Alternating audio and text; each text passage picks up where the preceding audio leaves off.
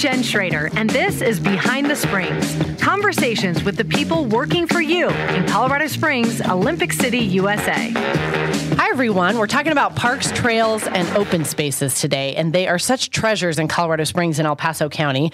Whether you hike or bike or walk or run or even just picnic in these great spots, we know their value, and they're likely one of the reasons why many of us choose to call this home. So we're going to talk specifically trails today, and we're focusing on the trails that are not part of our city and county park system.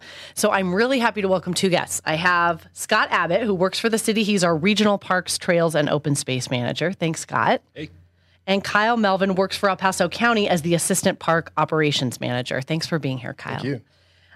We really appreciate you both sharing your expertise. So these trails we're going to talk about, they go by many names. Rogue trails, I like to call them rogue trails, but illegal trails, social trails, they're often those popular shortcuts that people take to either get to another trail or to venture into a place where there are no legal trails. And let me start by asking both of you to tell me the amount that you have. I know you don't know the exact amount, but the general amount of these types of trails you have in city and county parks, respectively.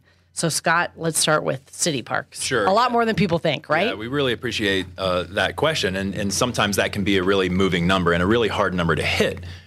We know for decades here in Colorado Springs, we've been dealing with social trails. That's been the moniker that folks have used, for a long, long time. So we've dealt with this forever, like I've said. I like to look back at a study we did for Garden of the Gods in the year 2000. So it's right at the turn of the millennium. And when we took a look in the Garden of the Gods, clearly our most popular park, the amount of social trails that were there, according to our study, was 40 miles. Now, those are 40 miles of trails that shouldn't be there, when our designated trail system in the garden is 21 miles of trails. Okay. So it's been a problem for a long, long time in many parks, and we understand that sometimes that's the nature of that exploration type of idea of humans want to go check things out, and we have such amazing parks to go do that. But in order to take care of our parks and make sure that they're protected and maintained, we have to get in, do those studies, and then make plans to rehabilitate and take those trails that shouldn't be there kind of away and make sure our parks are taken care of. Okay, so that's one example, one park. So Right. miles and miles and miles of trails when you put all of our system together. How about you, Kyle, in the county? So just like Scott, we don't have an exact number. Social trails have been around, and they've been slowly developed over decades, honestly. So there's a lot of social trails in our parks. It's a very common problem that we have with city parks. You can't distinguish a city park from a county park if you're a citizen. Right. Most often. Sure. Right. They're all parks. And you should treat them all the same, right? Yeah, exactly. So what we are doing is when we update our master plan, we are going out and we are actually measuring the amount of, we're calling them user-created trails, because a lot of them, we don't know if somebody built them by hand. If they built them 10, 15 years ago, it's hard to know. A lot of times they're just created by visual type things. So if my house borders a park and, the park is right behind my house, I may take a shortcut, and over time I create a social trail. Or in, switchbacks or climbing turns, people are tired. They see the vehicle, rather than taking the turn, they're just going to cut across and go to their vehicle, things like that. But what we've done recently at Homestead Ranch Regional Park, we're updating the master plan there. We have mapped 2 miles of social trails there. Now, there's not many good things about social trails, but sometimes they actually make sense. And so in our master plan, we'll consider that.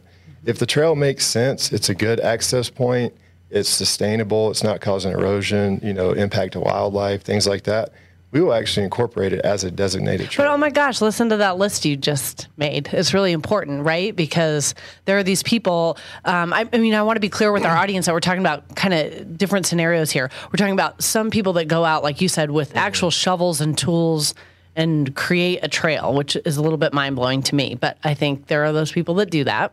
And then there's folks who are just walking along on their trail and they see the illegal trail and they contribute to that erosion and that issue by taking it. Yeah. Even though it's pretty obvious that, I know sometimes it's not, but sometimes it's really obvious when it's an illegal trail, people take it anyway. So there's kind of these two different camps. And there are people who would say, and have said actually recently on our social media, I don't like the trails you all have. I want this trail or I want that trail. And the way to do that is not to bring your shovel out and make the trail, right? Because of those things you listed, because of the environmental impacts. Can you talk about that? I mean, just why we're intentional when we sit there and make a trail system. Yeah, absolutely. So, when we factor in a trail system, we try to factor in sustainability. We're trying to stay under 10% slope if possible. We're trying to get people access to points of interest, overlooks, water features, rock features, things like that. We're trying to make the most, out of the land, but not overuse the land, and we're trying to provide some wildlife habitat as well, because a lot of times our parks in these urban areas are wildlife corridors. So if we put trail on every square foot of park, we really distribute or disrupt, wildlife habitat. But yeah, it's that. And then one thing we've noticed too is it also increases illegal camping. Yeah. So a lot of these social trails, they lead to areas that aren't monitored as much. And so we have an increased illegal camping in those areas. And then the other thing that doesn't get talked about a lot, we don't maintain social trails. So there's really a safety component that comes into play. Because if I'm on my mountain bike and I'm, traveling at a fast pace, and I go from a system trail to a non-system trail, don't know it, don't realize it, and I'm still moving quick, and I encounter some type of erosion or a gully or something like that, it's pretty dangerous. Plus, they're not mapped. Right. So you could get lost. There's a lot of different things that people don't think about the impact of social trails. And maintenance is a big part of it. Can you talk about that, Scott, and just the cost of maintenance? Because I know, for example, we're planning and doing some improvements in Austin Bluffs open space. I think we have a $250,000 budget there, and $25,000 is going toward reclamation of these illegal trails, which is frustrating to me as a citizen, taxpayer, because that money could go to other things.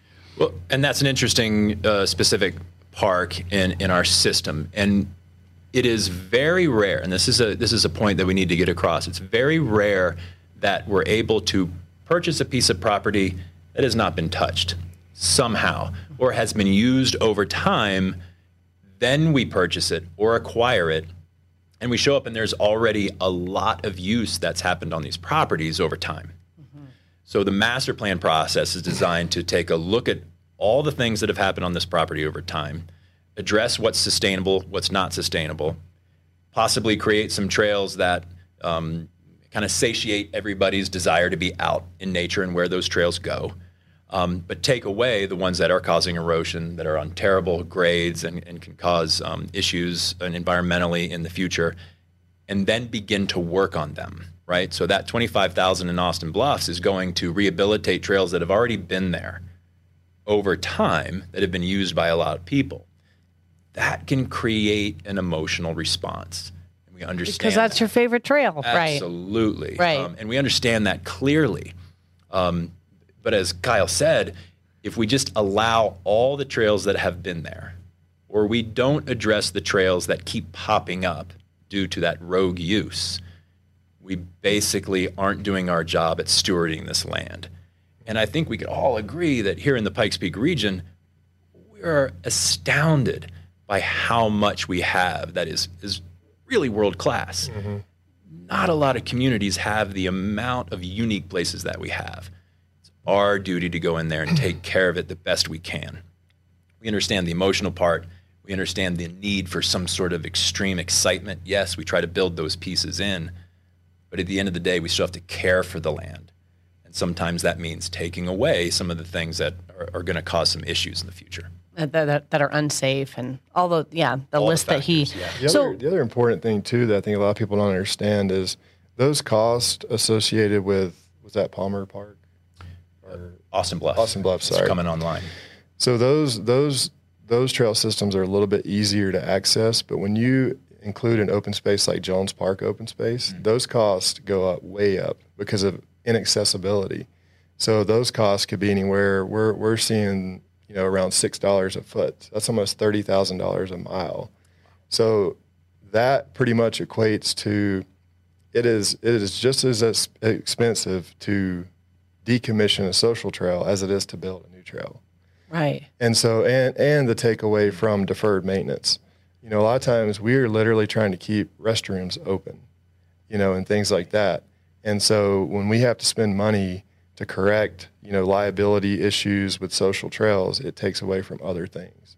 And right. that's probably our biggest concern with these illegal trails or social trails. And that's frustrating. But there may be people listening that say, okay, that was my favorite trail that's going away, and I would like to see a trail in this spot or in that spot. How can people get involved? We want to hear their input. I mean, when we do these planning processes, it's one of those times when we say, hey, we need to hear from people and the users of these parks. So how can they get involved, Scott? Sure. And that's a huge point, is to always be keeping tabs on the planning processes that are coming up.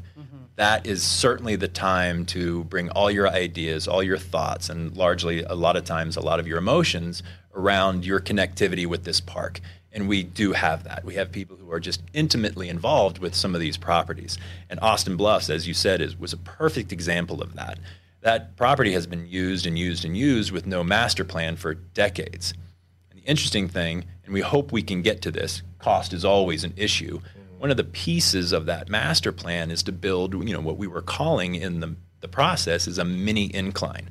I mean, how beloved is the Manitou Incline in this community? And we have an opportunity in Austin Bluffs because of, hey, we love that extreme piece. We love that challenge in our community. Can we build one here in Austin Bluffs?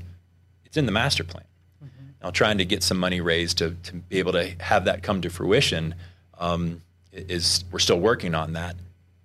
But that is an example of how we hear from what people want. And right. That wasn't just you behind a curtain going, I want a mini incline, exactly. Right? Okay. Yeah. It was people saying, that's what we want. Exactly. Right. Yeah. So we want to hear what works for you and what's your desire for this particular space. Right. And that's the time to get all of those ideas out. It's in that master plan process. Once we have that plan in place and it's approved, now it's time for the city to, number one, get in and implement that plan. And a lot of times part of that plan is decommissioning and taking away the other trails that were identified in the plan that will cause those issues in the future. So it's all part of the process to get this plan implemented on the ground. And those master plan processes take a lot of time to implement, many times years. So it's this slow approach to putting the plan in place where a couple years down the road, as that plan is still being realized, people don't know what's going on. So it's really continuous helps, education. And yes, it really helps to understand what's going on with the planning that has already taken place, and we're trying to implement that plan. Yes. Yeah, so being involved in the master plan process is the citizen's voice. A lot of times what we found out is people would like a trail almost wherever they could get one. Right. And so that's where the education piece comes in. And a perfect example is when we decommissioned 667 in Bear Creek Canyon because of the endangered greenback cutthroat. That was a historical trail, very popular in the biking community because of kind of the extreme nature of the downhill, cycling. And people were, they were upset about that. We had to do that because of the endangered fish. And once people understand all those different components, they're more okay with the reroute, and it's like, look, the area could have been closed altogether. Right. So we're doing the best we can to provide access. It's just, we have to meet in the middle and we have to, realign the trail outside of the watershed. Right. And be good stewards at the same time. Yeah, just letting people know why we do what we do and the reasons behind it is very helpful. Well, yeah, if they know it's not arbitrary and someone just yanking it for the heck of it, because that's never the case. Because they feel like it. Yeah. Right. Never the case. Yeah. It's never the case. So what are some ways that people can, be good stewards when they're out on the trails, when you see illegal trails, and it's tempting to go on those shortcuts, but that's really the key, is for the everyday user when they're out there to be conscious of, sometimes there's signage, right, Scott, and I think in county parks as well, that tell you keep out, this is an illegal trail. Sometimes there's not, but it's usually obvious. It's usually obvious. Certainly, we're not always hitting the mark perfection on that all the time. It's part of one of our management goals is to get out there and address and close and try to discourage folks from going on trails that shouldn't be there. Right. So first and foremost, you should always, and it's leave no trace principle number one, know before you go. Really have an idea of your route ahead of time. So that's stopping at the trailhead, checking out the trail maps and going, I'm going to go up here, I'm going to loop around and come back. Always have an idea of where you're going before you head out. And then when you're out in the property, looking for those trail markers, looking for those signs that the management agency is trying to close these trails. There could be debris and some fencing and some signage. So using that good judgment of, I'm going to stay on my trail, I'm going to stay on track. It's safer that way. It gets you back to the trailhead in a good amount of time and in one piece. Mm-hmm. And so, avoiding those trails when you can, and then always a good idea too to follow. We have different accounts for El Paso County Parks and for Colorado Springs City Parks on social media. So whatever their social media of choices, we're there, Twitter, Instagram, Facebook, whatever it is, just to keep updated on the closures, on the trail updates, because sometimes there's work going on and people get out there and say, oh man, I had this whole idea for a hike and now there's trail work going on. So that's a good way to know before you go as well, and then to plan ahead and to have a couple options, right? Maybe I always go to my favorite city park, but I haven't tried a county park in a while, or there's a new trail that my family might really enjoy, but it's just making that plan. Yeah, and everybody's on their phones nowadays, so there's tons of trail apps. They're not all perfect, but I've looked at the apps for our parks, and they're pretty close. So that's another good resource. Look, like Scott, that's the most important thing is plan before you go. Know where you're going, have a route identified. If you have any questions, call our office, ask the question, but use technology, use the apps, know where you're going before you get out there. And speaking of app, I like to plug our app, the Go COS app, and that's a good one to use, Scott, if people are in city parks and open spaces and on trails and see anything that needs attention. Really any issues, aside from, illegal trail building or trail usage, it's really anything that is, somewhat suspicious or kind of looks out of place. I mean, we have certainly a number of issues. And so that app is always there for people to kind of raise their voice, ask a question and say, hey, I've seen this. Can you look into this? Especially if they're uncomfortable confronting someone that, they can just report it. Absolutely. Don't get into it on the trail if they don't want to. And that's an easy way to do it. That's well said. Okay. And county has the same thing. So there's so many choices out there, and it's a good problem to have, right? It's a great problem to have, and it's something that is in land management agencies' thoughts all the time. Is how do we keep caring for this land, and that's what we're doing. That's what you're seeing. That's why this voice is being raised. That, hey, community, please help us take care of these places. We want them to be here for a very long time, right? And it's our duty. We've hired passionate, professional natural resource specialists. These are career-minded folks. Their passion goes into taking care of this so we can provide it to everyone else. So it's really a balance of trying to get people on board with, and this is how we do this. Yes, and I want to point out the fact that you're both physically sitting here, that city and county are on the same page on this. It's an important enough issue that you all want to come together and talk about it and get the word out. And we've also partnered with U.S. Forest Service. Is that correct? Yes, correct. And getting this message out too, because they're in the same boat, right? Yeah, a lot of times our properties, join each other. Right. So it's very important to get the message out across all three entities, And from the county perspective, the Citizen Connect, that is the equivalent of the Colorado Springs app. Okay. And so when you access that app or that website, you can submit pictures, you can drop a pin. You can show us exactly where it is, and we appreciate it because a lot of times they are our eyes and ears, right? Because we're not always able to get out into these remote open spaces as often as we'd like to. Yeah. Why can't you be everywhere, guys? Come on. There's just not enough of us. I know. That's true. Yeah. Too many open spaces.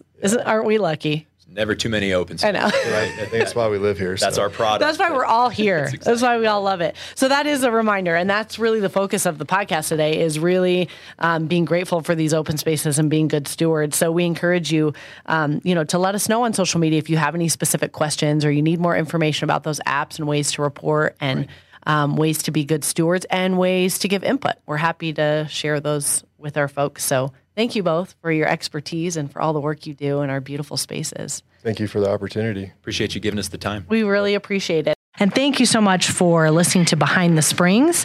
Please rate this podcast, share it with your best buddy. Tune in next time for another great conversation. And thanks so much for being a fan for Behind the Springs.